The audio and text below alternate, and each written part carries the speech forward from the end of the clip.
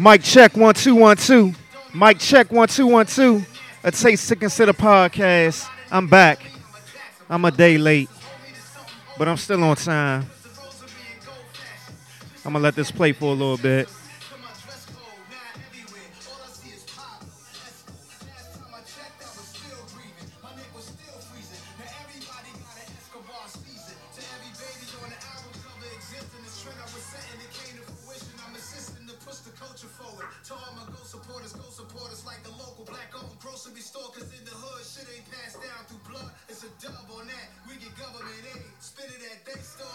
Mic check 1 2 1 2. I'm back. A Taste to Consider podcast. Another week has ended. A new week about to begin. Mercury retrograde is officially over. We are now in spring. Today is Sunday. Yesterday was the first day of spring equinox. Time for some new beginnings. This is the real new year. The real new year. I'm feeling pretty good. Got a few things to talk about. I'm going to try to run through everything pretty smoothly, pretty quick.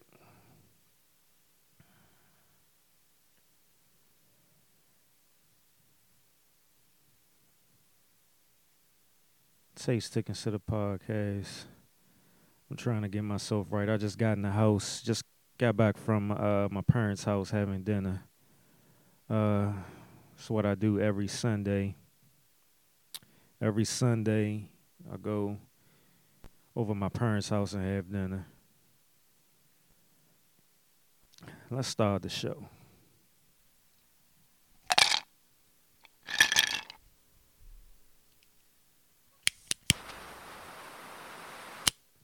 It's a Taste to Consider podcast. I'm your host, Derek Silver, and we're back. Back for another episode. Yes, back for another episode, a day late. A day late. Yes, I was supposed to record yesterday, but of course, can't control everything. Things don't always go as planned. So we here Sunday night. What time is it? 9:16. About to knock this show out real quick. You know, I got work in the morning. I got to get up for work. I don't have to go to work. I have to get up for work. It's a good thing about it. I really don't like recording on Sundays because of that. You know, even though I'm still teleworking from home, you know, mindset-wise, you know, when you think of Sunday, you think, I got to get ready for work Monday. So, you know, I'm still stuck in that mind frame, even though I don't have to get up and actually go to the office. But we here. Man, I'm not going to lie, this has been a stressful week for me. Definitely a stressful week for me. It's certain things that I don't divulge about my life because I like to keep certain things private. I feel as though certain things should be kept private because they hold a certain intimacy to them. And, you know, it's just not for everybody's business. And I know some people saying, well, you share stuff all the time about, you know, your past struggles with depression and anxiety and stuff. Yeah, I do. But I only do that to help other people, you know, to help other people and to help myself. You know, other things that go on in my life, I like to keep private because I feel as though, you know, I like to keep some form of purity to it, you know, keep the intimacy of it sacred. But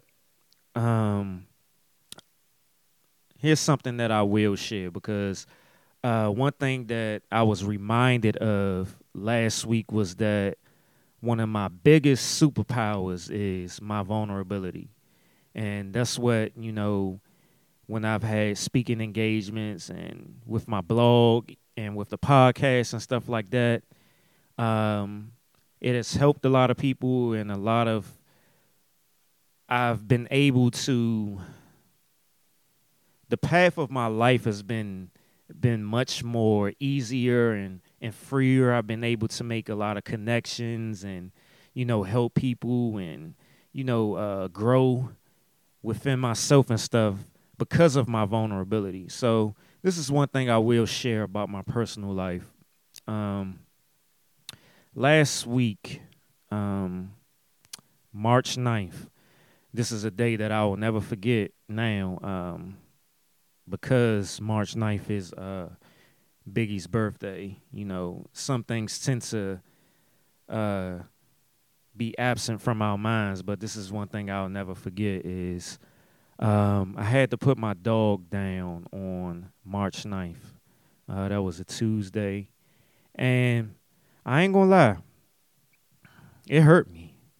I've had plenty of family members pass in my life. All of my grandparents have passed. Other family members have passed. I've had friends that passed and stuff like that. But in my life, I've only been close to the people that have passed. Out of all the people that have passed in my life, the only people that I've actually had like close relationships with were my dogs, my literal pet dogs. I've had 3 dogs in my life, and all 3 of them have passed away, and one of them was put down March 9th. And I'm not gonna lie, that shit hurt. It hurt. It's not even 2 weeks old right now, and it really did hurt. I'm kind of surprised at how much it hurt and how it has affected me emotionally. One of the things that I can say about him is that he always gave unconditional love, no matter what the situation is, no matter how my mood was during the day. He always gave me unconditional love, and that's one thing that is beautiful about dogs. I mean, I'm speaking just based off of my experience. I've only had dogs. I've never had cats or anything like that. But just speaking off of my experience of having dogs as pets, they always give you unconditional love no matter what. And out of the 3 dogs that I've had over my lifetime, I've had close relationships with. Despite, when I've tried to, how can I say it, not get close to them. And that's based off of, the things that I have struggled with in my life, of self-abandonment, self-rejection. So automatically, I'm sort of I was sort of used to pushing people away and trying not to get close to them. And the passing of your pet, your dog that's how it feels, at least to me. And one of the things that I see it as is, when you have a pet, they're essentially, especially when you're grown, like I would consider him as being my child. I have no children right now, but he was considered my child. So you think about how they always say a child, well, they say a parent should never bury their child, and this was sort of similar to that. I know a lot of people that have pets or don't have pets look at it, like people be tripping when they treat their pets like children or whatever. But in certain cases, it's like that. And like I said, I'm not gonna lie, it hurt. It hurt me. Him being put down. He was sick. He was diagnosed with heart failure last year, and I felt as though that I had more time with him. He was on medication and stuff like that, but it progressed real fast. Like over in a matter of weeks, in like a week, it progressed really fast, and it was to the point where I knew it was time. I knew that he didn't have much time, and yeah, it hurt. And I'm not gonna lie. I cried. I had difficult days, and I've had my regular days. Right now, I'm sitting in the basement where I record, my quote unquote man cave, and this is where me and him spent most of our time together. I would come down here and watch movies and chill and relax and stuff, and he would be down here with me. So it's definitely been difficult to come down here at certain times. I still wake up in the morning and I'm stuck in the routine of I have to take him outside. I have to feed him during this time. I have to, when I log off, this is when I usually take him out. So I still be stuck in that mind frame at times. And even, I be in the house and I hear him. I hear him barking. I hear him crying or whatever. So, yeah, that's my vulnerable moment for this episode. It has been very difficult at times. It feel like it's been longer than what it's been, but it hasn't even been 2 weeks. It will be officially 2 weeks this Tuesday. So, yeah. What I'm drinking, I'm drinking the Larceny whiskey and finishing that bottle off before, first burp. Of course, when I start talking about the alcohol, that's when I start burping. But before I got over here, like I said, I was at my parents' house, so I was having dinner, and I was drinking. I had 2 cups of some cinnamon Jack Daniels whiskey. That's what my mom likes, so I had 2 glasses of that, 2 cups of that. And I'm not smoking a cigar tonight. I'm actually smoking an herbal tea blend. And I found this black business on Instagram. It's called The Flower Plug. Plug with 2 G's. On Instagram, The Flower Plug. And the website is theflowerplug.com. And plug with 2 G's. And the herbal tea blend that I was smoking is called All That Pre-Roll. And in it, it has mullein,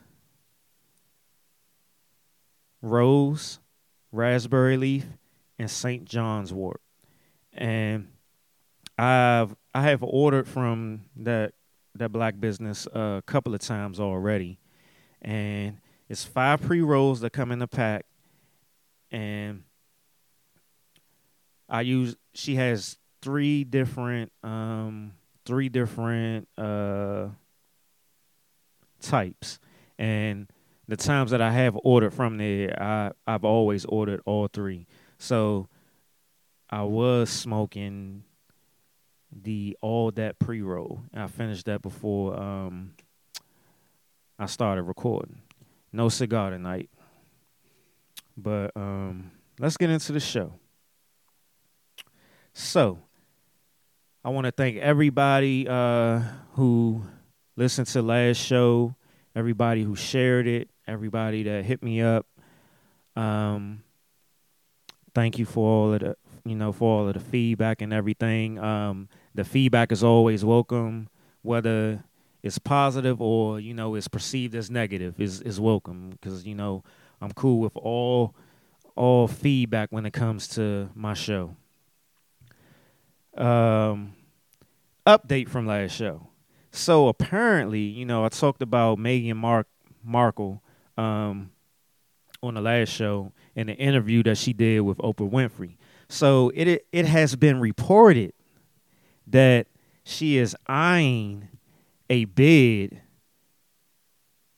for the White House, and she has been talking to top Democrats. That has been the report. So I thought that was interesting, So once I saw it, what came to my mind was, it's always an agenda around things, So who knows? We will see. The next presidential election is 2024. So we shall see. um, I've been meaning to um, review the Coming to America movie, and I kept forgetting to do it. So um, I was reminded to do it. So now I'm gonna talk about it. I thought the movie was good. I mean, I thought it was pretty good. I mean, I didn't think it was bad, and I think the only reason that I didn't think it was bad because I set my mind up to not compare it to the original one. Um, Although I thought it was pretty good, it did have I did have some criticisms about it. I thought the acting of the guy that was playing Eddie Murphy's son wasn't that good. I didn't think it was that good. Another thing that I noticed was that you can tell that they filmed on a lot. You can tell that they didn't film on the regular streets like they did with the first Coming to America. You can tell that they was on a sound stage or a lot or whatever. And also, which goes into, what I just talked about is it didn't have the same realism as the first one did. It looked a little playish. It looked like it was a little playish, like it was on a stage, so it didn't have that realism to it. But overall, I thought it was good. I thought it was funny. It was kind of like as I'm gonna describe it, a cheap funny. Um, what else? I think that's it. I mean, that's the only thing that's coming to mind right now. I didn't necessarily write anything down. But yeah, I thought overall it was good. I mean, like I said, I didn't compare it. I had already had it in my mind that I wasn't comparing it to the first one. So I know I saw a lot of people on social media doing that. So I think that's where a lot of people was getting hung up at. They was comparing it to the first one. And if anybody knows when you watch a movie, is you have to be very careful with comparing a sequel to the original because it's not too many sequels that were better than the original. There are some, but yeah, this wasn't one. But overall, I thought it was pretty good, and just me being the age that I am and seeing Coming to America when I was younger, having that nostalgia of seeing some of the old characters and stuff like that, and then make references to the old movie was a fun thing.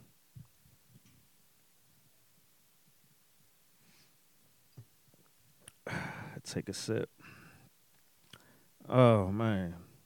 So, like I said, I was kind of stressed this week. Basically, the past 2 weeks.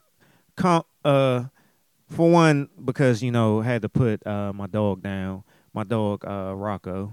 Rest in peace to Rocco. Um, but another reason why I was stressed was okay. I already had plans about certain things that I was doing around my house. I've been in my house for like 9 years, and there's certain things that I already had planned.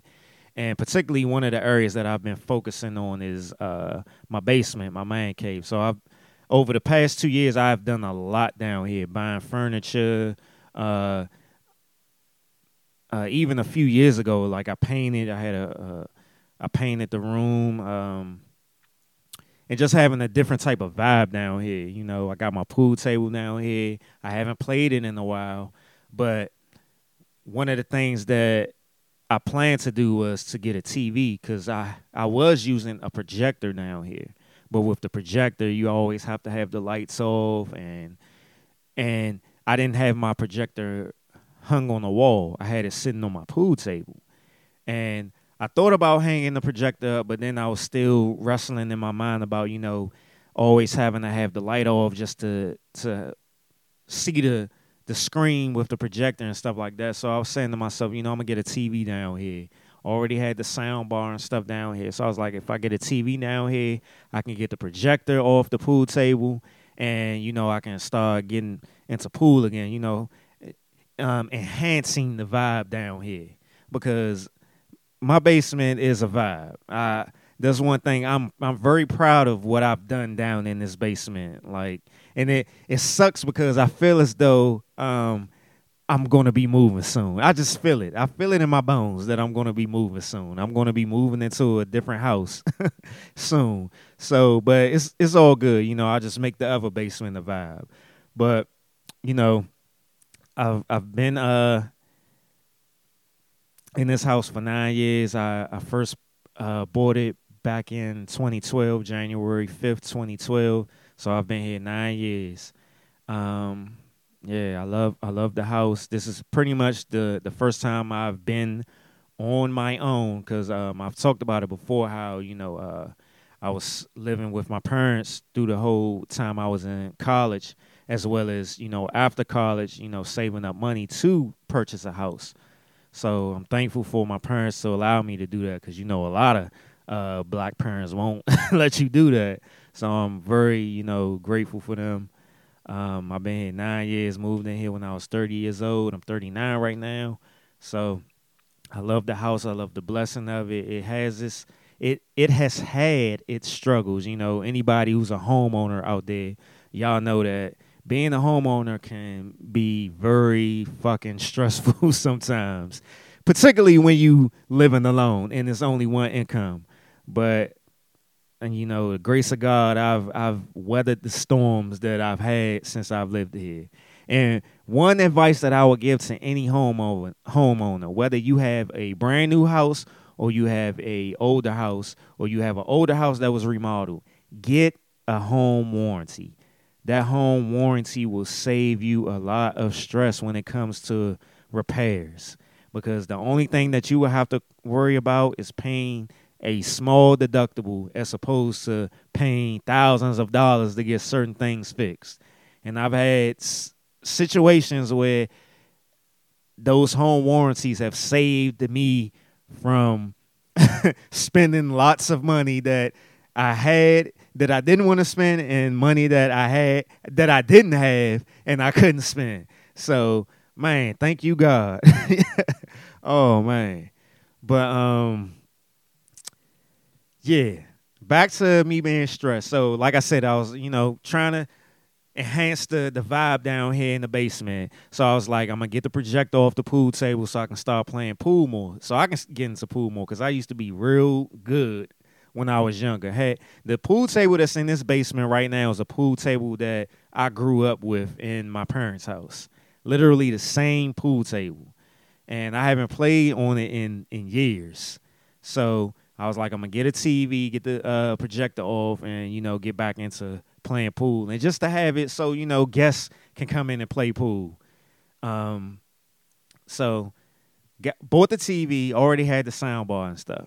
So had a person in mind that I was going to get to put the TV up that I found on Instagram, was checking their workout and everything, looked good, all that. So contact them based off of how they say it, either call or text. So I decided to text and send, pictures of what I wanted to get done, the TV that I had, the room that I was working with, all of that. Person didn't respond. And my goal was to seek out black businesses. That was my goal. So no response. Waiting days and days and days, no response. So then I'm getting frustrated because, I'm trying to hurry up and get this done. Because even though, I try my best, especially these days, to stay as peaceful and patient as I can, that fire is still inside me to, always have to control things and have it, have things go my way. So things wasn't going my way with this TV to get the person to come out to put the TV up. So finally, one of my friends sent me another Instagram page of somebody who do it. Hit them up. They responded right away. I was like, bet. I was like, okay, cool. So send them the same pictures and everything. They gave me the estimate, their prices and stuff like that. I was like, damn, that's, a little cheaper than what the other person was. So Saturday come, which was yesterday. They were supposed to come over, put the TV up and stuff. And mind you, Friday, I had hit the first person up. I think it was, yeah, I hit the first person up like early in the week. I think it was on Tuesday. Didn't hear from them. I heard from them on Friday. So I didn't respond to them on Friday because I was like, let me see what this other person going to do on Saturday. So I'm sitting waiting Saturday. He gave me a time. After I asked him, even though he said he was just going to come, he's available during the PM time. I had to ask him for a time. So he said he was going to come. I was getting the TV put up, sound bar, and getting a Ring doorbell installed on my house because I just got my siding done. So he said between 3 and 3:30. 3 o'clock came. No word. I was like, cool. He said 3:30. 2. So 3:30 came. No word. So I'm sitting here thinking, and then it was like an hour before all of that, I had texted him and told him, in my neighborhood, this is where the visitor parking is. He didn't respond. And mind you, he had texted me earlier that morning and was like, I'm just confirming our appointment for today. So I responded and was like, confirmed. 3:30 passed, no word. 4 o'clock passed, no word. 4:30 come, he finally hit me up and was like, I'm on my way, running behind. So I'm already irritated, pissed, and stuff like that. And it's a combination of him as well as the other business. And I ain't even got to another part of this whole story yet. So he gets here, finally puts the TV up, soundbar up, cool, Ring doorbell up, all that good. So then I get a text message that same day, Saturday, from another contractor that I had hit up the week before last about fixing a light fixture that's in one of my guest bedrooms. And mind you, even before he hit me up, I had went on his website and filled out the little form or whatever to get an appointment. They sent me a confirmation text back and all that. The day that they were supposed to come was last week, this week that just passed, Wednesday. I get a text that morning from the company saying that we coming, just a reminder that we coming at 10 o'clock Wednesday to, give you an estimate and look at your, your light and all that other stuff. They never fucking showed up. Never fucking showed up. So I'm just brushing it off. I'm like, whatever, you know what I'm saying? I'll just find somebody else to do it. That sealed it for me. I'm done. You didn't even show up and call or whatever. Around I think it was like 7:30, 8 o'clock. Yeah, it was like 7:30 that night, Wednesday night. I get a phone call. Normally I don't answer phone calls phone numbers that I don't know. Some told me to answer the phone. Answer the phone. It's the guy from the company was saying, "Yeah, can you explain to me what the issue is with the light or whatever?" I explained to him. He was like, "All right, send me pictures." I was like, "All right, whatever. Since he called, I'll send him the pictures." I'm giving him the benefit of the doubt. Send him the pictures. I ain't hear from him at all. I didn't hear from him until fucking Friday. This was Wednesday. I ain't hear from him until Friday. No matter of fact, it was Saturday morning, the same day that the dude that was coming to put my TV and stuff up. And he was like, "Good morning, sir. The estimate for your such and such will be $150 and more if, there has to be more work done like that." So I'm sitting there looking at that text message, and I'm like, man, what the fuck, man? Like, do niggas not want to get money? Because I'm confused as why it takes so long to respond to somebody who is saying that they want to get work done. It's not they asking for estimates. I literally saying I'm already saying I'm choosing you to get this work done. And it's like, all you have to do is send an acknowledgement email. You don't even have to say anything as far as price or anything like that. Just say, I'm in receipt of your text message or your email. I will get back to you such and such. And I'm like, I hate the stigma and the stereotype around black businesses, because all black businesses isn't like this. Because I give my money to other black businesses that I don't have these problems with. But I having these particular problems with these two black businesses. And it's like, I'm just don't understand. Like, niggas don't want money. And I'm sitting here like, communication is like the biggest thing when it comes to business. Just communicate. Just communicate. Like, your work or your service can be phenomenal. But if your communication, which is customer service, is trash, nobody don't want to deal with you. If your work is average or above average and you got great customer service, then people going to want to give you their business because you give them a good feeling. You know, it's like a euphoric feeling based off of your customer service. But anyway, I got the TV up, got the sound bar up, got the Ring doorbell up. My light still needs to be fixed. So, the funny thing, I talked to the dude, the original dude that I wanted to come put my TV and stuff up. I talked to him today, and he's supposed to come this week to look at the light, because he does that too. He's supposed to come look at the light, and then I'm going to have him look at the TV installation as well, because I don't feel too comfortable about how the dude that did it Saturday did his work, you know, because it just, something about it wasn't professional. And the dude that I originally want, he does great work, great fucking work, but it's like communication is just off. And it's like when I was getting my haircut Thursday, I was with my barber, and my barber was telling me, he was like, he hit his barber up Monday of the week that just passed, and he was like, he was trying to get a haircut. His barber was like, I'm driving right now, I'll call you back. This was Thursday, I was sitting in his chair getting a haircut. My barber said his barber ain't hit him back yet.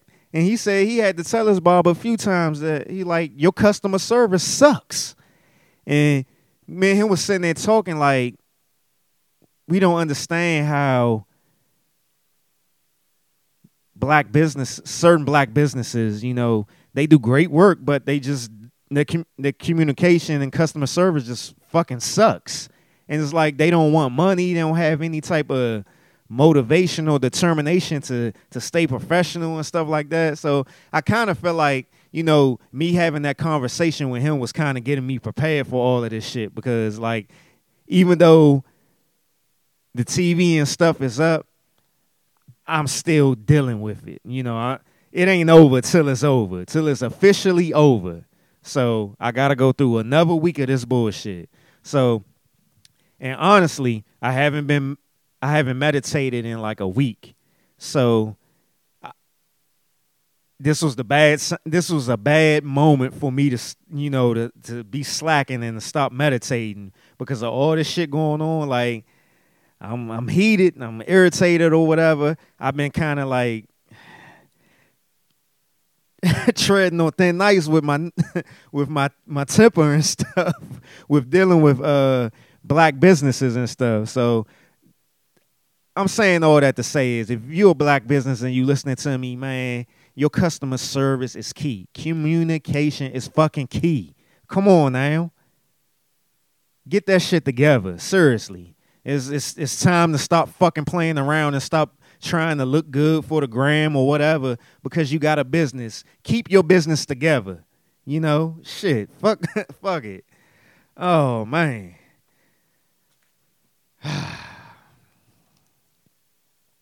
Speaking of TVs, the Falcon and Winter Soldier Marvel series started Friday that just passed, and it started out pretty good. The first episode was real good, and I'm looking forward to the next episodes. This was supposed to be like a big week for comic book fans because the first episode of Falcon and Winter Soldier came out, as well as the Justice League Snyder cut came out. And I watched that, and it was a 4-hour movie, but it was good. It was definitely good. It was definitely better than the other Justice League that came out in the theaters and stuff. It was very good. Even though it was 4 hours, I saw a lot of people on social media complaining about how long it was. And I'm sitting there thinking, y'all know y'all asses done sat down in front of the TV and watched 4 hours, binge watched 4 hours of some show or something before. So stop complaining. Yeah, I swear, man. Social media, you can be on social media and pick up people's energy, just like a collective energy. You see people complaining about the same damn thing. So if you're not strong enough, you'll pick up that same. And hold on, let me back up. I ain't gonna say strong enough, because even if you're strong enough, you can still be susceptible to collective energy. But just getting caught up in it's not difficult to get caught up into collective energy. So. The Snyder Cut was good. Anybody who ain't seen it yet that want to see it, just sit down and watch it. You've been binge watched the show before for 4 hours. So just sit down and watch it and shut up. But another thing that I just finished watching this week that I was watching over the past couple of weeks was the Woody Allen documentary or docu-series that was on HBO. Man. How the fuck is this nigga Woody Allen still walking around in the streets? Particularly the fact that fucking Bill Cosby is in jail and Woody Allen is walking around, like it ain't nothing. After these child rape allegations and stuff like that. And if anybody don't know, he's married to one of his adopted kids. One of the kids that his wife, Mia Farrow, adopted before, they got into a relationship with each other. At the time when he married, I believe she was like 19 years old or something like that. But I encourage everybody to watch the docu-series. It's only 4 episodes, so that's 4 hours right there. See what I'm saying? There's 4 hours right there. So watch that, John. It's wild, I don't understand how the fuck this nigga is still fucking walking around. That's that white privilege for you right there.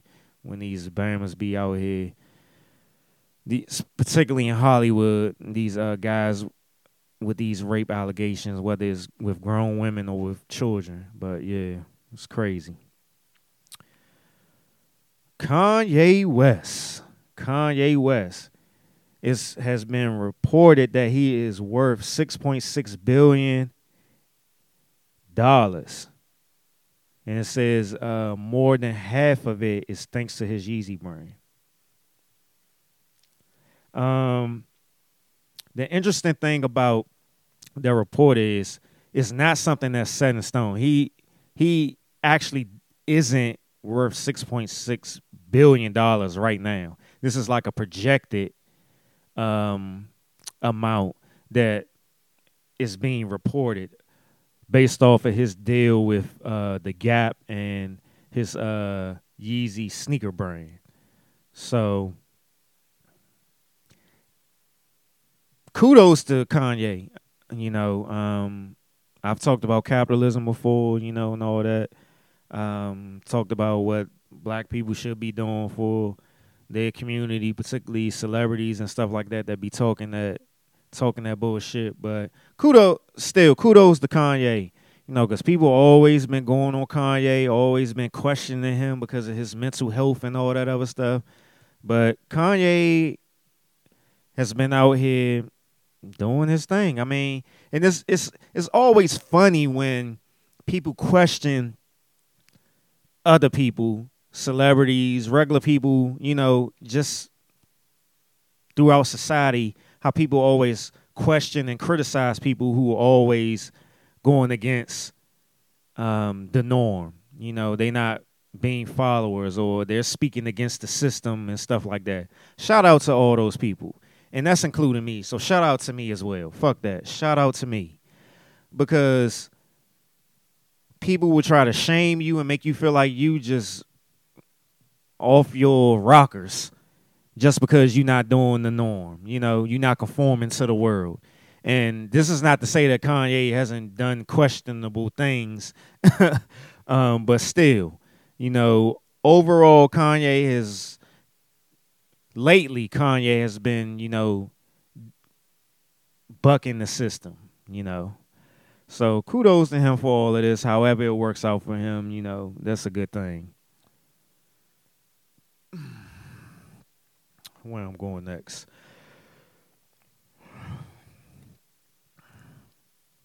I'm just going through this outline.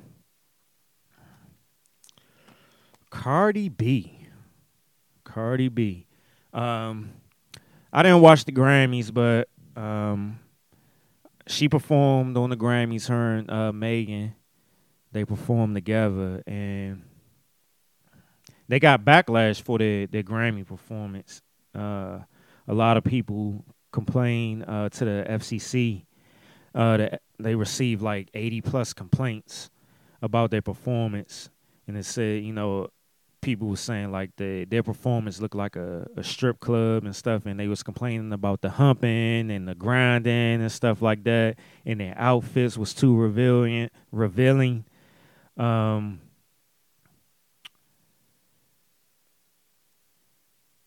And she got into it with Candace Owens. If you don't know who Candace Owens is, look her up. She was a correspondent on Fox News, Republican, Trump supporter, all that good stuff. But yeah, they was going back and forth on social media and stuff. You know, Candace Owens was criticizing the performance as well and saying how, you know, it's not a good look for black people and stuff like that. And honestly, I agree with what Candace Owens said. You know, granted, you know, you can do whatever you want. You're an adult, but I find it interesting that, you know, it was a particular video that came out with Cardi B. She was playing her song WAP in her house, and as soon as her daughter ran in the room, she hurried up and turned it off. And it's like, it's easy for you to turn off the quote unquote inappropriate music in front of your kids, but it's okay to, you know, make money off of it. I've talked about this before, how, you know, a few episodes ago, about how, you know, certain women complain about misogyny and stuff like that in the music industry and stuff. Or just period. Fuck it, period. But they feel as though that they're taking back their power by perpetuating that same, you know, stigma that's out there about. So it's just weird. I mean, like I said, I know these arguments gonna go on forever. So, but I just find it interesting. I had to mention it. But one thing I saw on social media, somebody was saying like, somebody had tweeted and was like, you know, they all on TV bragging about their vaginas and stuff like that, and their WAP and all that other stuff. That same WAP and that same vagina left them quote unquote shot and cheated on. Specifically, you know, commenting on Cardi B and Megan Thee Stallion. So I mean, the tweet was funny, but I agree with it. I mean, that's what I'm saying. Like, you complain about misogyny and stuff like that, but then you perpetuating it. But then you get mad at what comes with it, with, you know, guys, you know, trying to holler at you a certain way, speaking to you a certain way, looking at you a certain way. So it's like, it's a catch-22. Like, and like I've said before, I feel like women have the power. You know, women have the power. So if they just want to just straight start dressing like nuns or whatever, dudes just gonna have to accept it. And I'm not saying that's what women should do. You can do whatever you want, dress however you want, but just don't. I just feel like there's a thin line between the attention that you want to get and the attention that you want to get, and how that attention is being uh pulled pulled to you. So, and I'm not sitting here saying, if you dress a certain way, then that the certain type of attention is warranted to you. But I'm just saying that is certain attention that you should probably expect if you are aware of how society is and the misogyny, that comes with certain things with men and women. So, yeah. One thing I found interesting that has to do with all of this was Planned Parenthood. Planned Parenthood.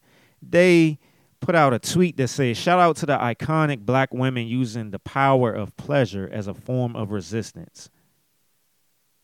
And they was speaking about Meg Thee Stallion, talking about her Savage remix. They tweeted this.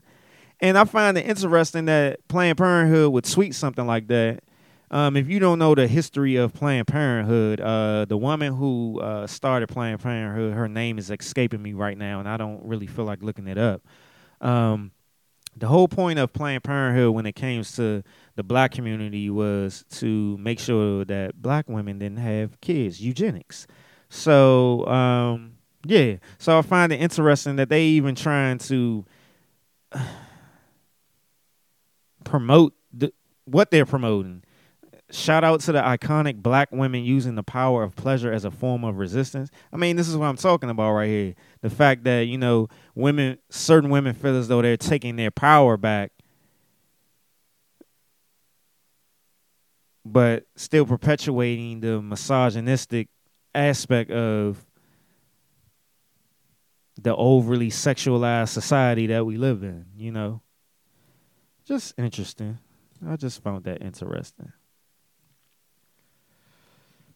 What's next on my list?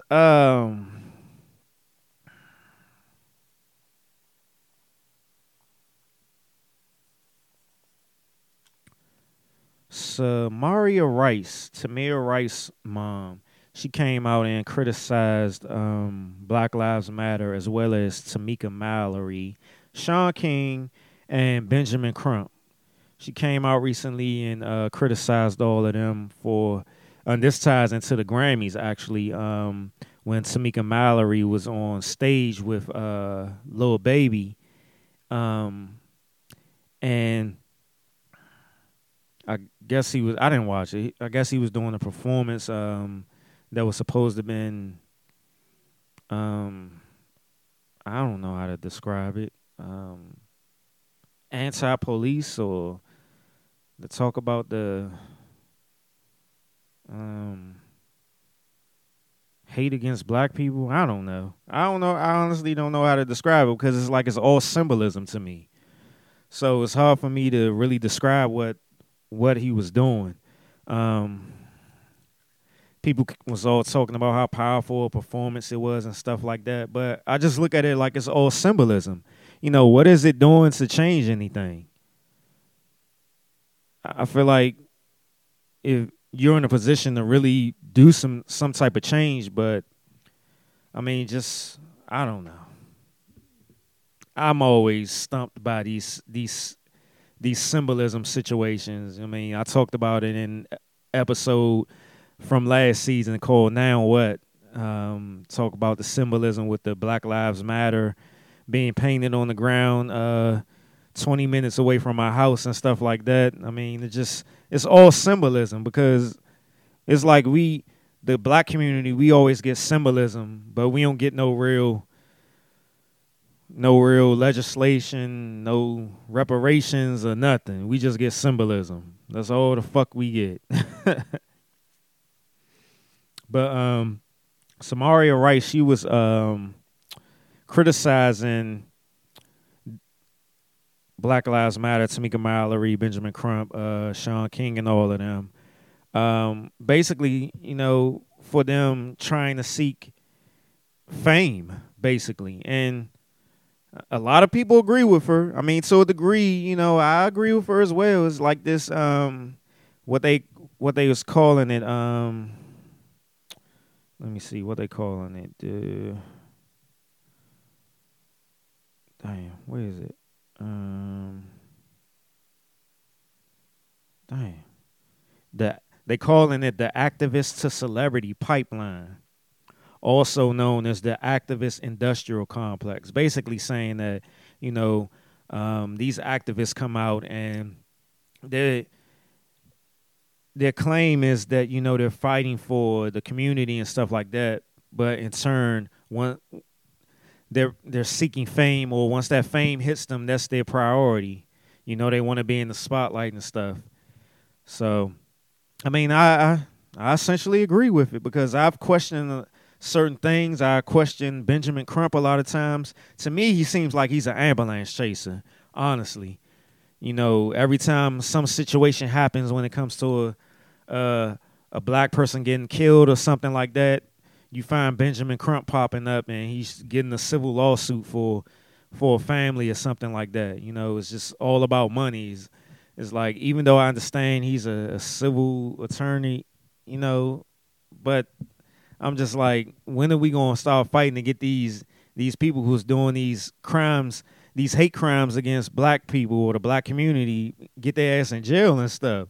But it's just like they always trying to put a price on these deaths or these lives, and that's it. And one of Samaria Rice's complaints was that, these activists are basically, riding the backs of these families, just once these situations happen, then they pop up and, they doing this work or whatever, and they raising this money, but the money is not going to the people that it should be going. I've talked about it before, how the Black Lives Matter, a lot of the money that they've raised has gone to the Democrat Party. And we see what the Democrats are doing right now. They not really fucking helping us. They can give a fuck about us. They doing the same thing that they usually do. You got the ambulance chasing attorneys, Ben Crump, Lee Merritt, or whatever. I mean, that's what they're being called.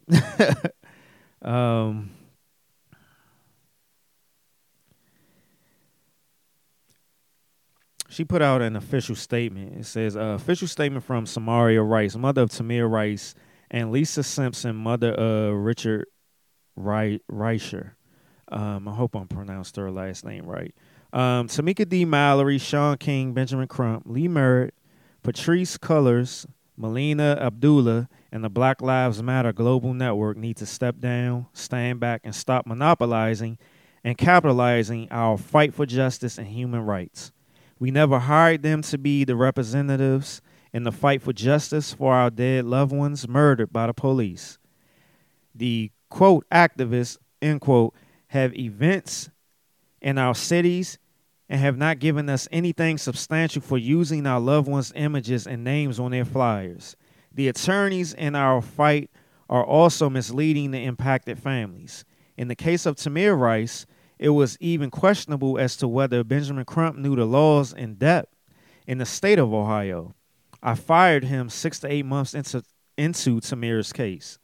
We don't want or need y'all pandering in the streets, accumulating donations, platforms, movie deals, etc. off of the death of our loved ones, while the families and communities are left clueless and broken. Don't say our loved ones' names, period. That's our truth. And that was a statement from Samaria Rice and Lisa Simpson. It's a terrible thing because, I mean, what she essentially saying is basically what it looks like they're doing. They're popping up and out of nowhere when these situations happen, not working together with the family or anything, and making this money, getting these donations and stuff like that. And even at times when they have worked for the family, you have like Ben Crump and all them and stuff, but the family is not receiving the full amount of those settlements or those, those civil lawsuit amounts that has been awarded to them. And, you know, Sean King, he came out and he was like in big defense and support of Tamika Mallory. And he wrote an article and everything. And I didn't read all of the article. I read some of it. But what I did read, it seemed as though that he was being very condescending of Samaria Rice, and he was being he wasn't very compassionate to her feelings, and he was kind of dismissing her feelings toward everything when it. And she's the one who actually lost a child, you know. Um, but Sean King, he's he's been controversial for a while, so but it's kind of like, you know, I mean, it ain't even kind of like it is. The black trauma is is more marketable and profitable than, you know, us actually getting some type of change or some type of healing or liberation. You know, it's all about the money. That's what it seems like. You know, it's all about the money, or it's all about the fame, or, you know, it reminds me of even with mental health advocacy, and how I've talked about it before, how I see certain people just popping out of nowhere, and it seems convenient for them to talk about their mental health and how they have been monetizing mental health for their benefits and stuff. You know, it's more beneficial.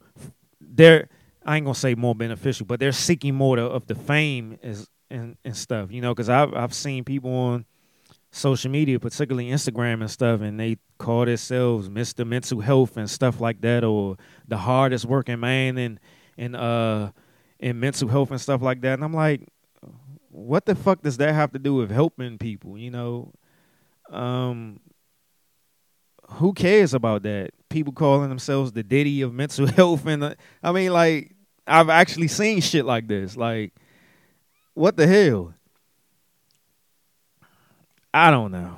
I mean, I understand, you know, for real, I understand people are human, and, you know, it feels good to get attention and stuff like that. It feels good to be in the limelight and stuff like that, to feel like you're accomplishing something. But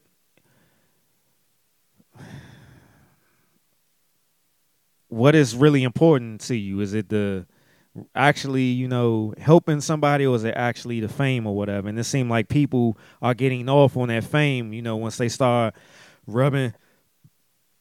Is it rubbing elbows or rubbing shoulders? I always get that confused. One of them, but, you know, they start getting in the same rooms with celebrities and stuff like that, or they getting a certain type of attention, you know. I mean, that shit is addictive. I mean, I know that. It's addictive. So, I mean, I get it, but, I mean,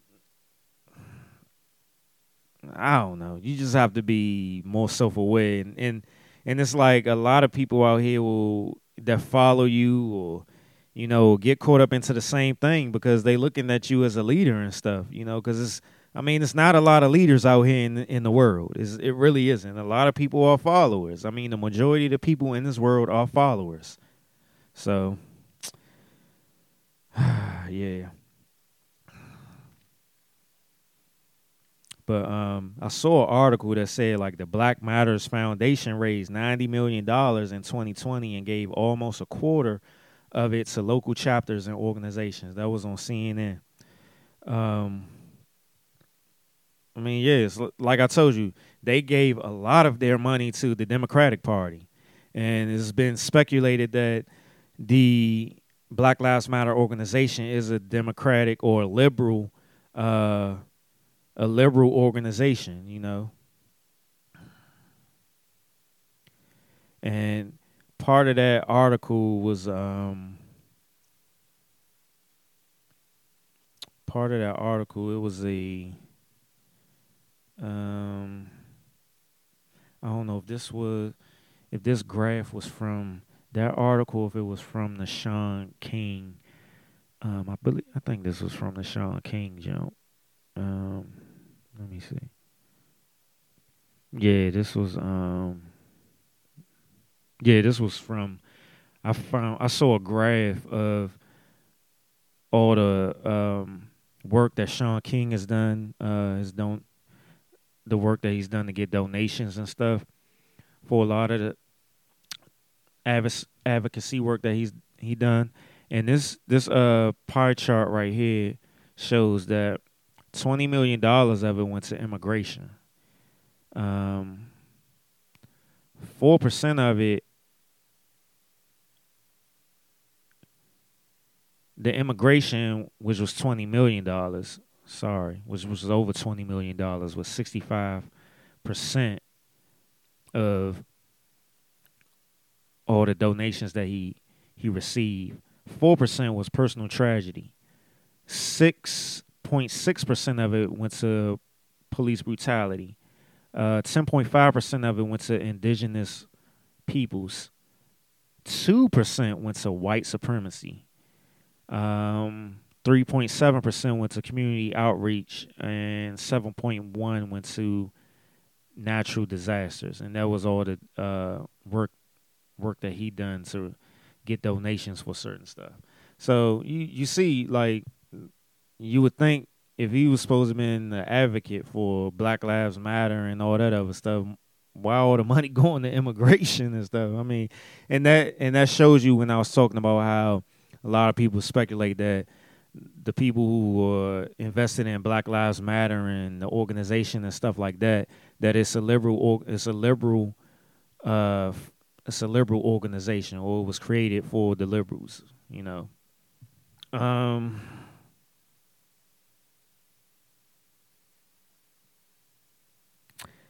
like, and even with me talking about black trauma being marketable, I was watching Black Lightning the other day, and that's a good show. Black Lightning, comic book show about a black superhero. It comes on the CW network, and the last episode that recently aired last Monday, it had a scene in it that was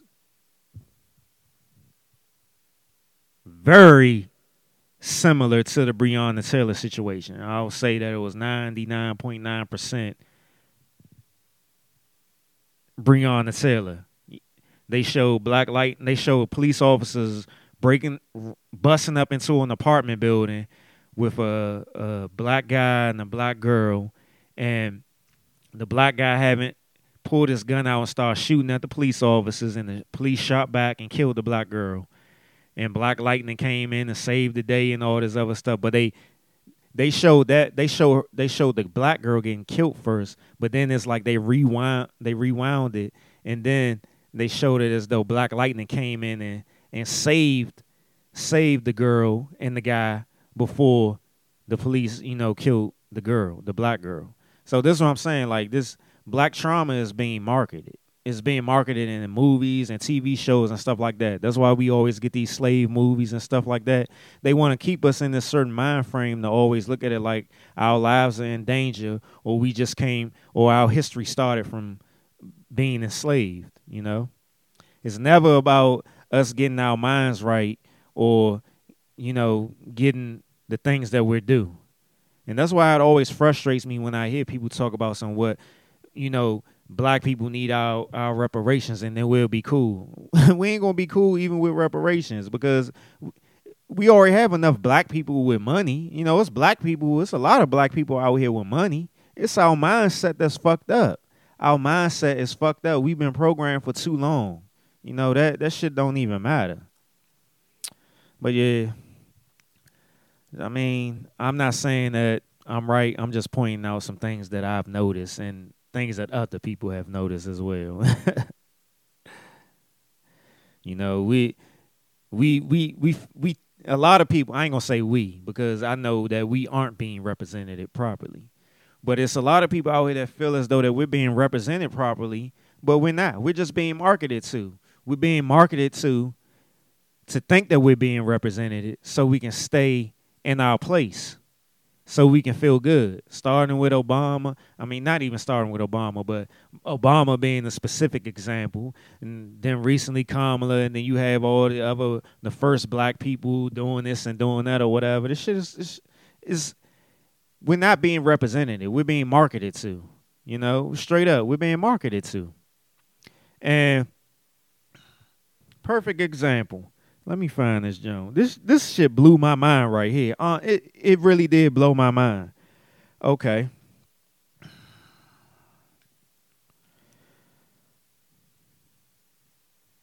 One second.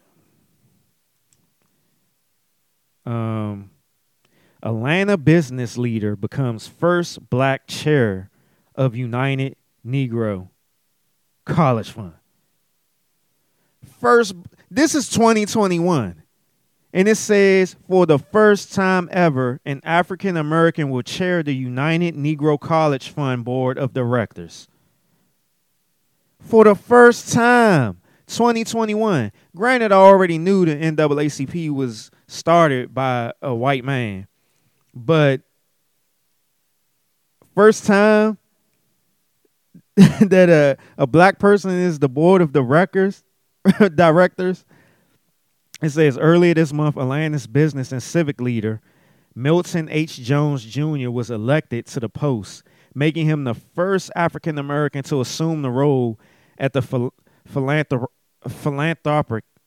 Oh my goodness, I've been drinking.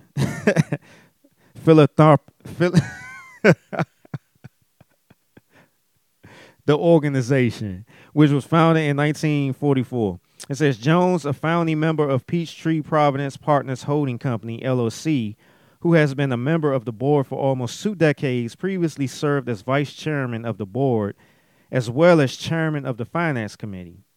Since 1944, United Negro College Fund has played an integral role in changing the life trajectory for each student it has served, and I look forward to continuing that legacy. That was his statement. This shit blew, I mean, honestly, it blew my mind. The philanthropic organization, first African American board of the board of directors.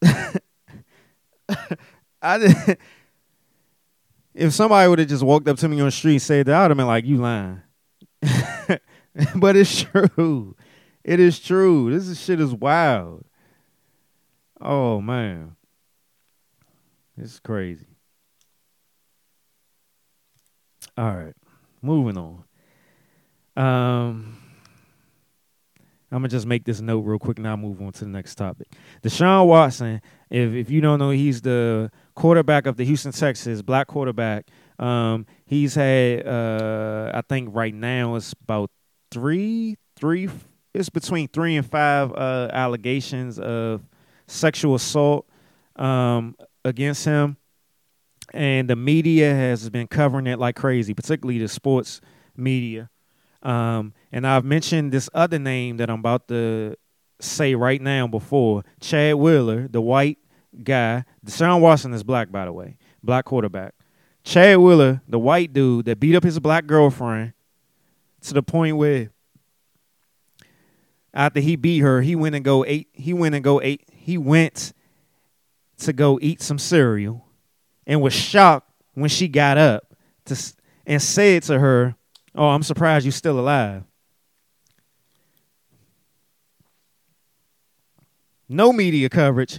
People it took I think it was almost 4 or 5 days before the media started picking up the coverage of it. And that was because people started complaining, about it not being covered. So, yeah, I just wanted to mention that. Just another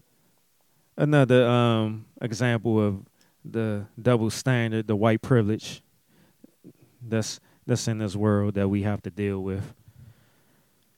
Yeah. Oh yeah. Like I said, Ben Crump. I'm going through my stuff and Ben Crump just popping up. Ben Crump now is representing Nicki Minaj's mother Um, Nicki Minaj's mother is filing a civil lawsuit for the person who hit Nicki Minaj's father. Um, it was a hit and run, killed Nicki Minaj's father.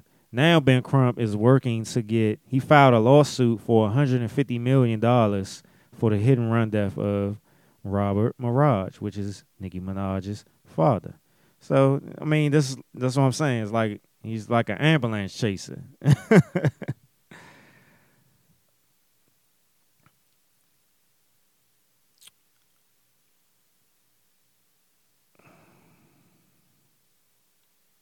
All right, where am I going next? All right. I'm going to play a clip for y'all. Play a clip and start off this next topic. Religious man, I'm a very spiritual man. I do believe Jesus died for my sins. I don't call myself religious because I've seen folk who's supposed to be religious be some of those hypocritical motherfuckers I ever seen in my life. You're going to be saved every goddamn day. And like all y'all, I love Kirk Franklin, but that ain't gospel Kirk singing. Kirk gonna fuck around cuss one day, ain't he? Put your motherfucker, oh, I'm sorry. For the Lord. I sing because I'm happy. Motherfucker, you sing to sell records. The Lord don't need no remix. Well, we got Kirk Franklin cussing. Anybody that don't know, Kirk Franklin's son released audio of him and his father, Kirk Franklin, arguing, and Kirk Franklin was on there cussing and threatening his son, 33-year-old son. And, yeah. I mean, Kirk Franklin has other instances where he's been out in the public with some sort of quote-unquote scandal. You remember back in the day when he was talking about his love for porn. He had a porn addiction and stuff like that. So, yeah, his son has been getting a lot of backlash about recording that phone conversation and people talking about, he's 33 years old and all this other stuff, why he's acting the way he's acting. He's acting like a child, a baby, and all this other stuff. I can see how people can see that the son is entitled, and I agree with that. But I also look at it as though, and of course, yeah, you shouldn't disrespect your parents and all that other stuff. But I think there's something that needs to be discussed when it comes to a conversation that needs to be brought out into the open based off of this situation, particularly when it comes to the black community and the dynamic of black parents and their children, as well as black folk in the church. And, people coming out talking about his son, 33 years old, why he doing this, why he acting like a child and stuff like that. That's a problem. I feel as though it's a problem because no matter what, no matter if he's 33 years old, he's still Kirk Franklin's child. He still looks at his father as a superior, as a parent, somebody over him, And although he may be spoiled and entitled, his feelings should still be looked at as valid. And granted, before I start going to therapy, I ain't gonna lie. Before I start going to therapy, I'd have been on the same page as a lot of people when it comes to his son or whatever. Like, why that nigga, what I'm saying? Why he recording the phone conversation? Why he acting like this? Why he acting soft or whatever? He 33 years old. He shouldn't be worried about all this other stuff. But since I started going to therapy, I started understanding more about feelings and the dynamic of your relationship with your parents and your inner child and how that translates to you being an adult and, having relationships with other people, whether they're platonic relationships, romantic relationships, friendships, work relationships, whatever. All that shit is, all that ties in. Everything that we deal with as an adult was built from our relationship with our parents. It just is. And that's fine that, the son had a privileged life based off of Kirk Franklin having money and stuff like that. But that don't necessarily mean Kirk Franklin was there for him emotionally. That don't mean that the dude's mother was there for him emotionally as well. You can have all the money in the world. If you're not there for a person emotionally, what does that matter? I mean, even outside of a parent-child relationship, a romantic relationship, you see it all the time with these celebrities that are being worshipped. They live in the good life, cars, money, houses, clubs, all that, just living the good life. But what does that money mean when somebody is being cheated on or somebody is being neglected and stuff like that? That shit don't mean nothing.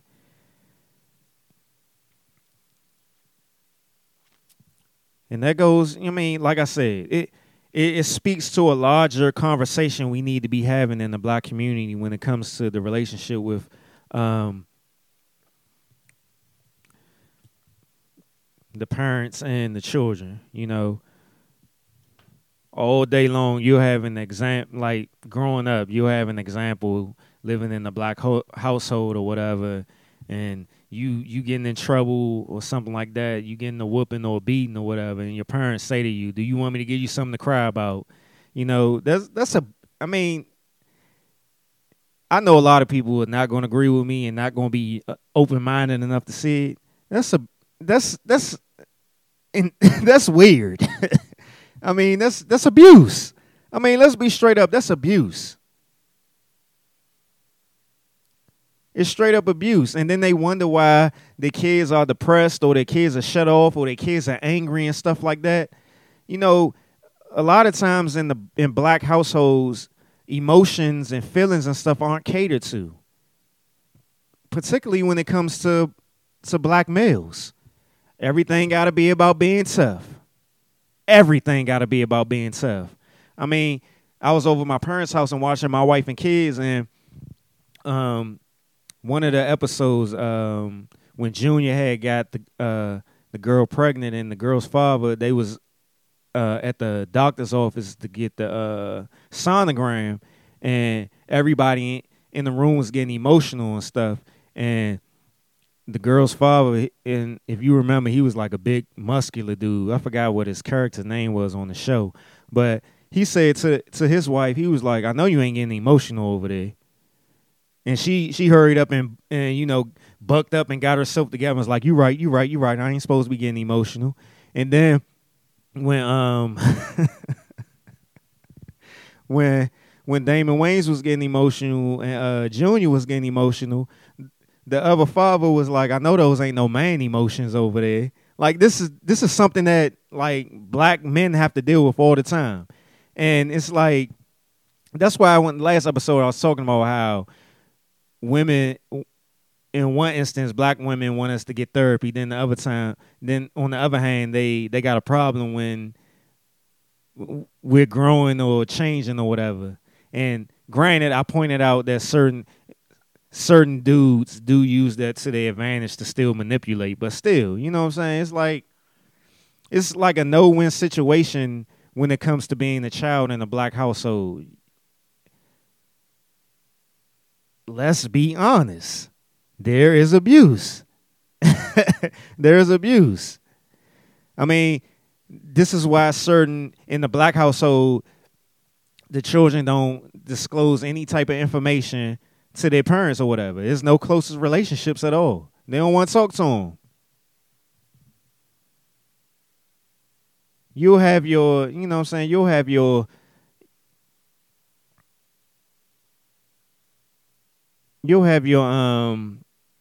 certain instances where some children are close with their parents and disclose everything, but most of the time those households be shut off. There's really no communication because it's like everybody is on guard in the household, and then the children got to walk around like they walking on eggshells. And this is the cycle. This is the toxic cycle, the chains that need to be broken. And like I've said plenty of times, all this stuff is start from the moment that we were enslaved. This is that Willie Lynch syndrome where we're still fighting demons from each generation. We're fighting demons from each generation. I'll give you something to cry about. I mean, I know everybody heard that when they was getting a whooping before. You actually getting beat and you're crying, and they saying to you, "I'm gonna give you something to cry about." And this is what I'm talking about. Like the black family as well as the black church is they be running kind of like parallel with kind of like keeping things in house and keeping stuff quiet, whether it be abuse, child abuse, emotional abuse, all that. Your parents, they don't want you going to school, telling your teachers and stuff how you being disciplined and all that other stuff. This is, you know what I'm saying? This conversation, this is a larger conversation. This ain't something that I can just, mention here real quick and then it just be over with. Honestly, once you hear this, if you not agreeing with me, open your mind and just sit there and think about it. Like, I've had conversations with therapists about the abuse that goes on in black families that we don't discuss, the emotional abuse that goes on. It don't even be physical all the time. It be largely emotional abuse. Yeah. But that's how it is. Let me begin to. I got one more topic to go through, and we can end the episode. All right, let me pull up this clip. Should be the next president of the United States. Yes. All right, Jay, it's time to show these people what white power is all about. You better put your hood on, Clayton. All right. Might wanna hide your identity, be safer. In case some radical ain't sympathetic to the cause wants to shoot you. Yeah, that's good thinking. All right. Put my hood on. Yeah, let me get that. The man without further ado, the man who made us proud to be white, none other than Clayton Bigsby. That's it.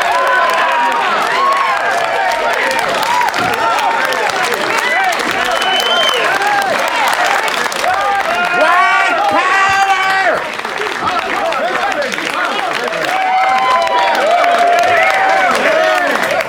Everybody have a lot of things to discuss, mainly niggers. America's at war with Al-Qaeda, but we're still losing the war against Al Sharpton.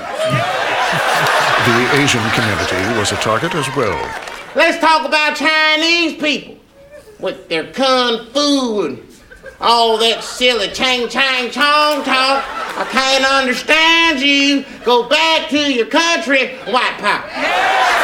Mr. Bigsby was also critical of the entertainment industry. Don't let the liberal media tell you how to think and feel. If you have hate in your heart, let it out.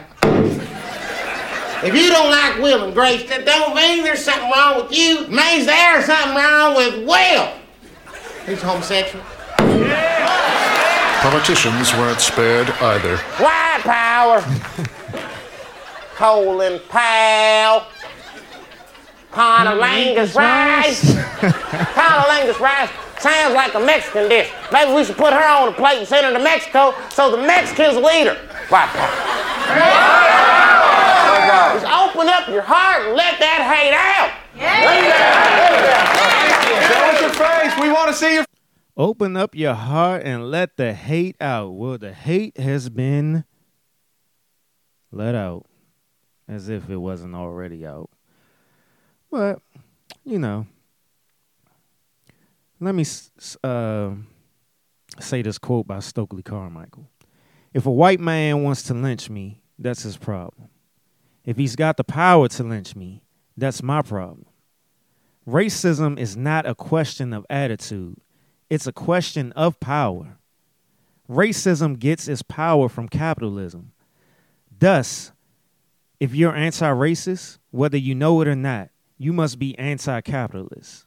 The power for racism, the power for sexism comes from capitalism, not an attitude. So, I think you all know where I'm headed here. You know, the shooting that was done down in Georgia, the white domestic terrorists who killed 8 people, 6 of them being Asian women.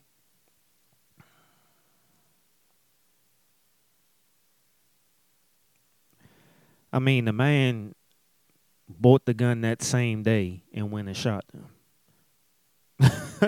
I mean, like, what the hell? He went and bought the gun the same day and shot them.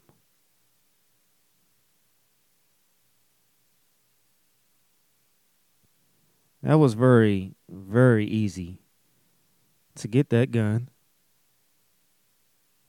Wow. It's a struggle just for black people to register to vote in Georgia. He purchased the gun on the same day he murdered those 8 people. You can't register and vote on the same day in Georgia. There's a 24-hour waiting period for abortion. It's easier to get a gun than to register to vote or get an abortion. And I'm not saying I'm one for abortion. I don't, you know how people do. You mention something, they think you're for it. I ain't a Trump supporter. I ain't a Republican. I ain't a Democrat. I'm just speaking. So, you have all this stuff happening. He shot those people. And what was interesting about it, the same day that he did that was the anniversary of the day that Latasha Harlins was killed back in March 16, 1991 by Soon Jadu. She was a 15-year-old black girl and was killed by this Korean American in a convenience store. Shot in the head. Shot dead straight in the head. She was convicted of voluntary manslaughter. I thought that was very weird that all of this happened in the same day, you know. But I'm not going to take y'all down no quote-unquote conspiracy theory. But the guy, this happened in Cherokee County in Georgia. The guy's 21 years old. His name is Robert Aaron Long.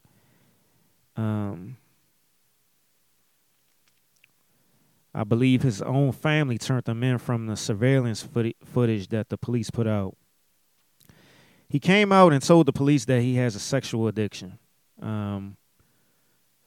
Excuse me. I'm so sorry. So the police did a press conference, and I believe it was the chief of police. He came out and said that the guy was having a bad day. That's what he said. He said he was having a bad day, you know, and he reiterated what the domestic terrorist said, that, you know, he has a sexual addiction. He did this because he couldn't get the happy ending. And I'm not saying that to be funny. I'm saying that because I'm sure that's what his mindset was. And I'm sure what that privilege is what is allowing him to have that compassion from the Cherokee County police officers as well as the chief. They don't believe it was racially motivated.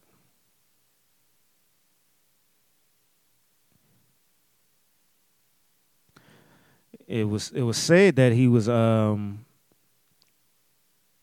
his way down to Florida to carry out additional shootings, by the way.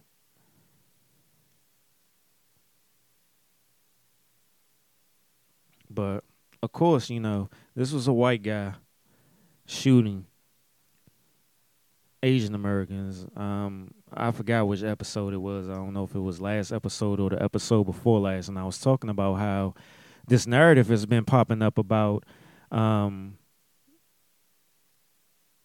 violent crimes against Asian Americans from black Americans. Black Americans have been terrorizing and being racist towards Asian Americans. But now we have a case right here where a white domestic terrorist, similar to the Kyle Rudolph, when Kyle Rudolph, another white domestic terrorist, went into a church and killed and shot up a whole bunch of black people at a Bible study. Okay?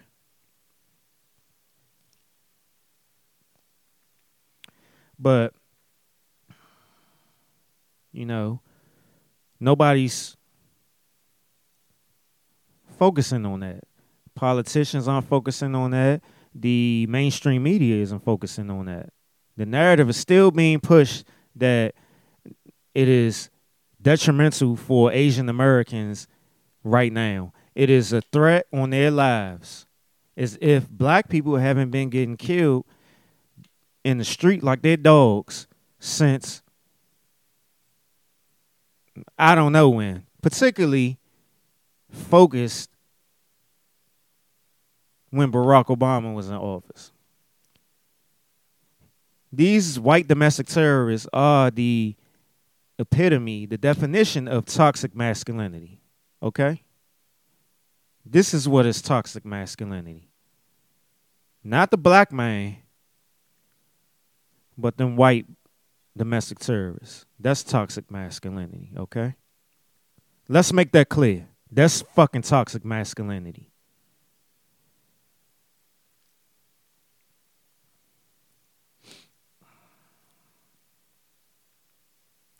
A lot of people on social media and stuff, in solidarity with the Asian community, and it's a lot of black people. So it's kind of like we're falling into that narrative, And this is not me saying that, they shouldn't do it or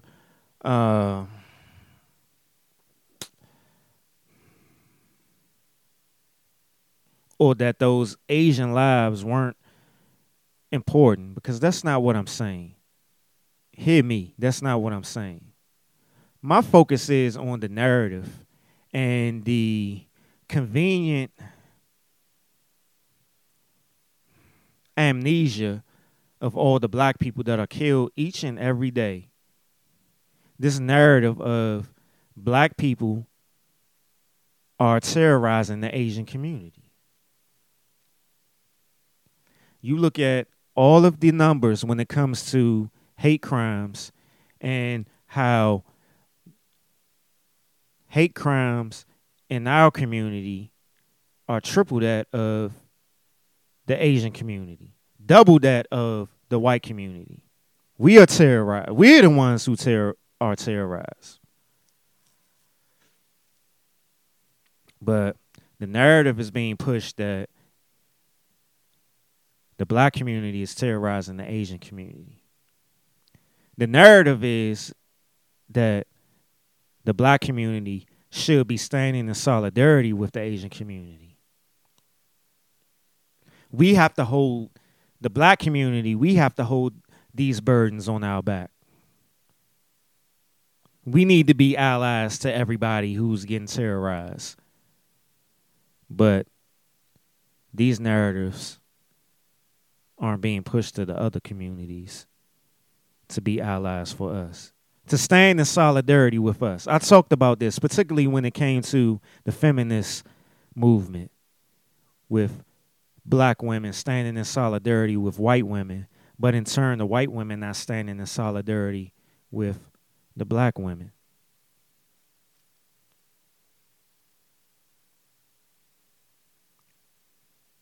Who are our allies? We aren't even allies to ourselves at times. It has been articles pushed out, as well as news reports pushed out about black people needing to be strong allies to the Asian community right now.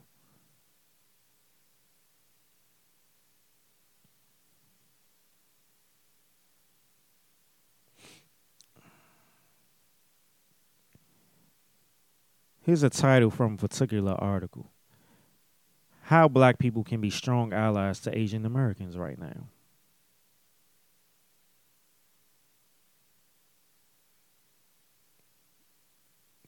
Where were our allies?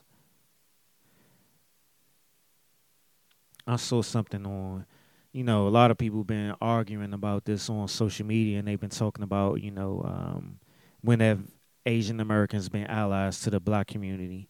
And I saw a couple of people talk about how the Asian community were allies to the Black Panther Party in the 60s. But look up this name for me. Richard Aoki. Richard, you should know how to spell Richard. The last name is A-O-K-I. Aoki. I hope I'm pronouncing that right. He was an Asian American that was part of the Black Panther Party. Stood shoulder to shoulder with the Black Panther Party, but wound up being found out that he was a government informant. I'm just saying. We've had examples. I've talked about the Fred Hampton movie, the Judas and the Black Messiah. We got our own people who have been suspect. So make sure you look up that name, Richard Aoki. Richard Aoki. Look that name up. Just do it. It particularly frustrates me because it seems like the black community, black people, we have no problem getting together to come in solidarity with other communities in their times of tragedies, but we don't do it in our tragedies. There's always infighting. There's always a person you have to watch out for who's working for the other side or whatever. There's a Judas in the crowd,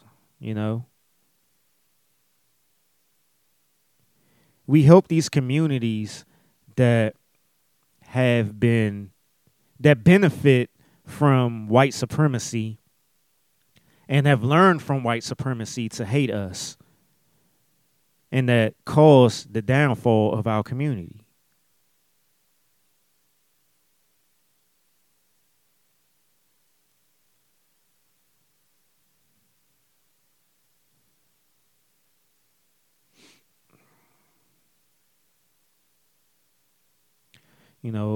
I've seen certain black people say, this is just straight white supremacy. Yeah, overall, it's white supremacy, but when it comes down to it, there are Asian Americans and Asian people in particular that don't like black people, whether it's over in America or in their country, in their countries.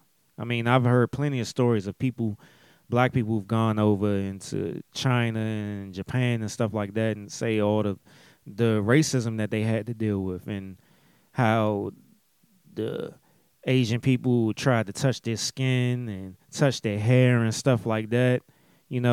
They're feeding off of the same stigmas, the same hate and stuff that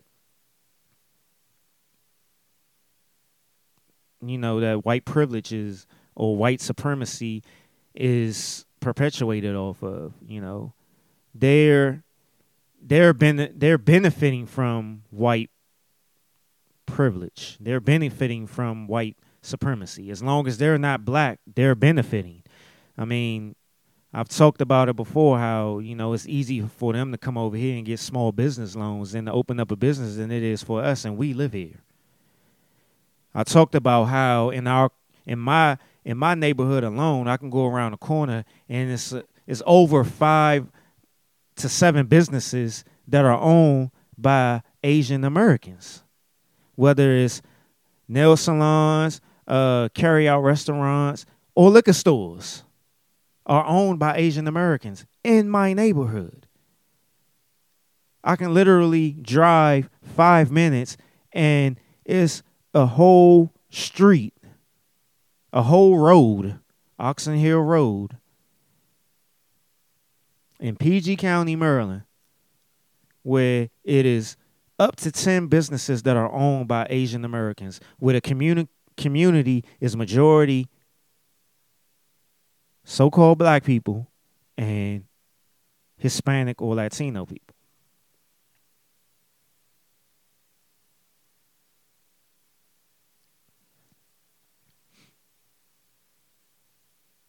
This stuff is encouraged by white supremacy, by white privilege. They have the benefit of white privilege. That's why they can treat us the way that they do. That's why when a couple of years ago, back in 2019, where you saw all those videos on social media of black women being beat up by Asian women or Asian men in these nail salons or these beauty supply stores. But they never talk about the violence that Asian people do against black people. I just talked about the, excuse me, in the beauty supply stores and the nail salons. Excuse me. Look up this name right here. Daniel Holtzclaw.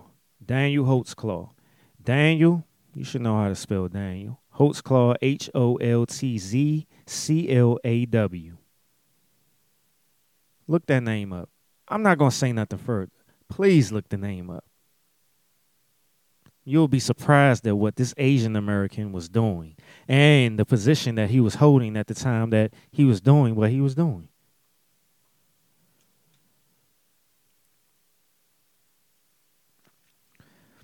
All these ethnic groups that ask black people to stand with them see themselves as superior to us. That's what I'm saying. They're benefiting from white supremacy. They're benefiting from that white privilege. But no one never discussed that. But we continue to step up and stand in solidarity for these people, these communities, and they don't do the same for us. If we boycotted all Asian businesses, we would bankrupt them. Just like we would bankrupt America if we start doing for ourselves, but we won't do it. We won't.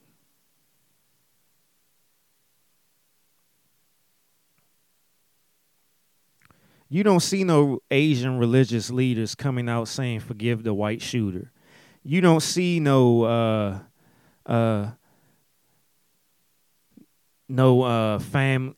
families that have suffered from the Asian violence coming out giving hugs to the person that killed their family member. You don't see these Asian Americans clumping themselves into persons of color when these situations happen. You don't see it. These other ethnic groups stay on code when these situations happen. Even when they don't happen, even when it's against us, they stay on code.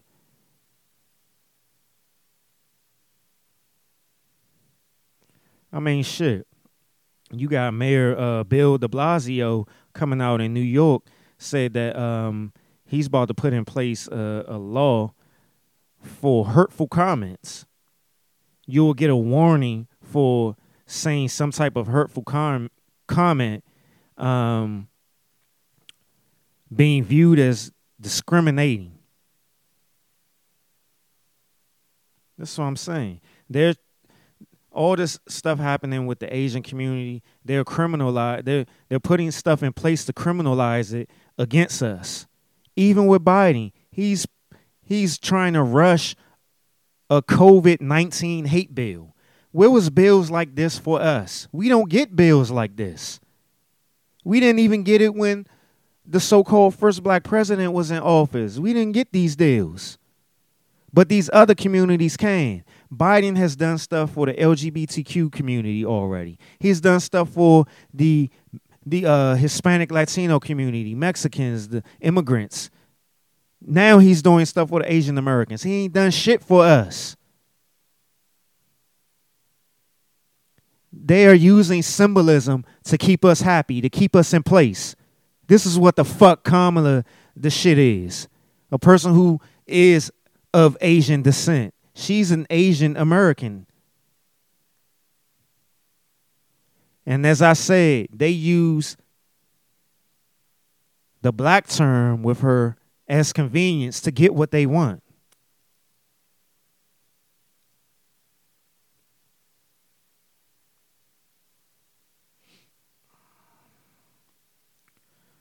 I mean, even beyond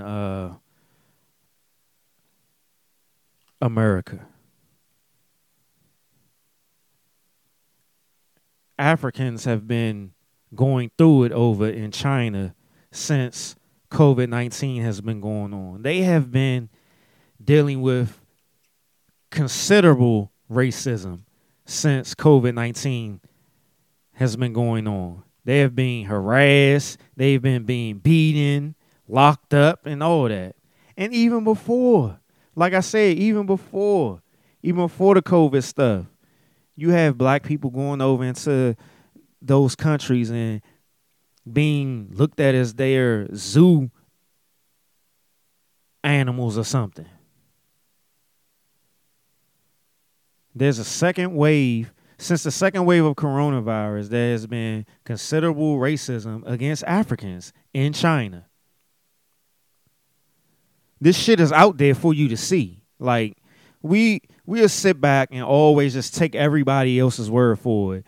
Like, I always laugh at this, how older black people over here in America will sit there and watch the news and listen to everything that the news got to say and believe it. Like, we just take either we'll believe everything we're being told, or we're distracted with some celebrity shit. Just like recently, we distracted with the Saweetie and Quavo breakup and him cheating and shit. Some stupid shit. Some shit where they wasn't probably even in a real relationship. It was just probably a publicity stunt.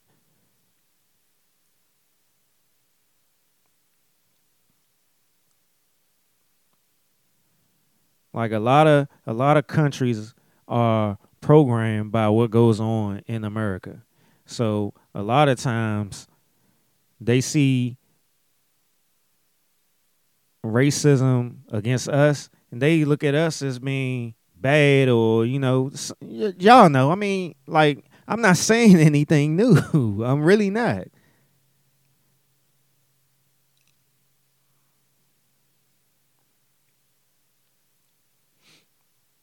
Like, once again, yeah, this all comes down to white supremacy. But we not going to just glaze over the fact that there is hate from other communities. There's hate from Asian communities. There's hate from Hispanic and Latino communities against black people. I mean, let's be real. There are Hispanics and Latinos that consider themselves as white. I remember I worked a part-time job while I was in college, and I was a government contractor, and I was working a maintenance janitorial job. And you would be surprised at how those Hispanics and Latinos would look at the black people that work there and how they would treat us.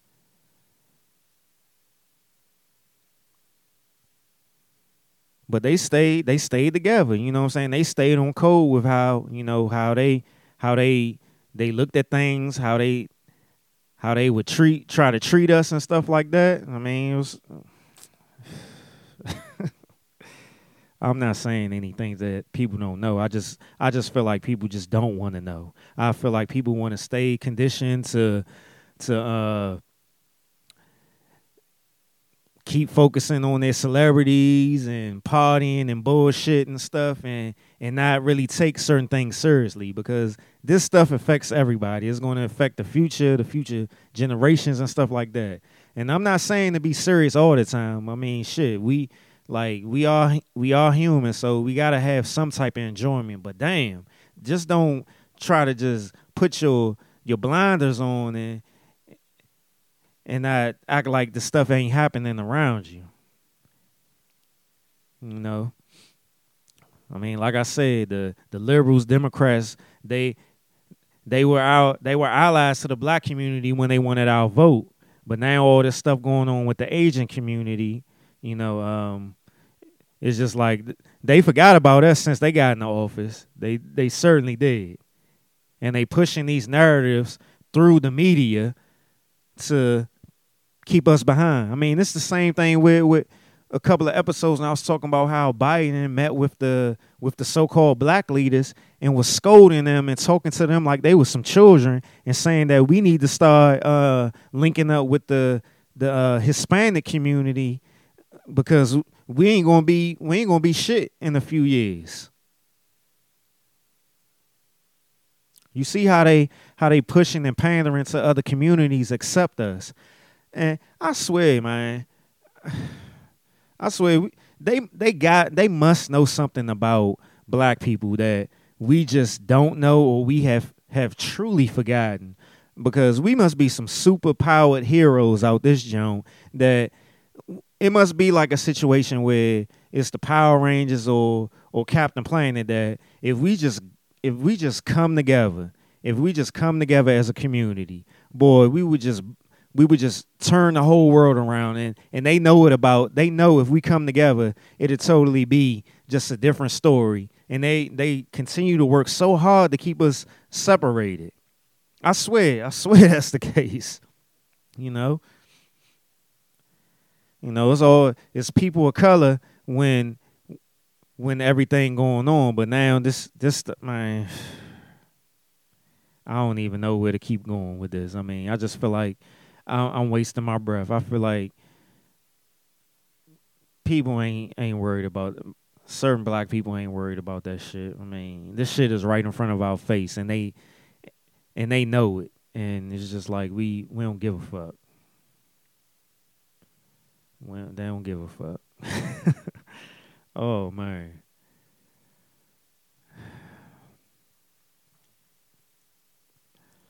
Let me end the episode, man. Let me find a song to end this episode to. It's a Taste to Consider podcast. You can find me on Apple Podcasts, Spotify, Google Play, Stitcher. On Instagram, it's a Taste to Consider podcast, as well as greatest.i.am blog, greatestiamblog.com. That's my mental health blog. If you're a first-time listener, check all those things out. Once again, please continue sharing my episodes. I appreciate everybody who does it. Yes, I surely do appreciate you. If it's like I said, send me drink recommendations, cigar recommendations. You can send me topic recommendations. Anybody want to come on the podcast? I mean, I've been getting that a lot for season 3. People that want to come on the podcast. Continue to do that, and we'll try to set something up. Yeah, a Taste to Consider podcast. Let me find this song. I feel like it's a Tupac kind of song right now. Let me see. Here we go. All right, Taste to Consider podcast. I'm your host, Derek Silver, and I'll talk to you next week.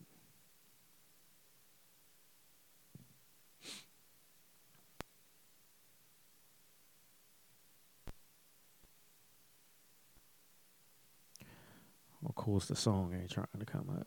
Dang.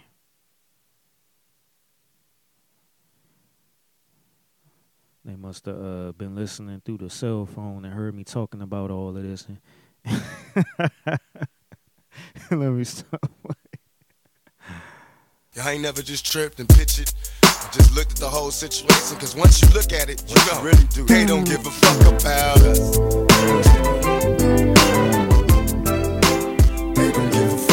This Tupac, they don't give a fuck about us.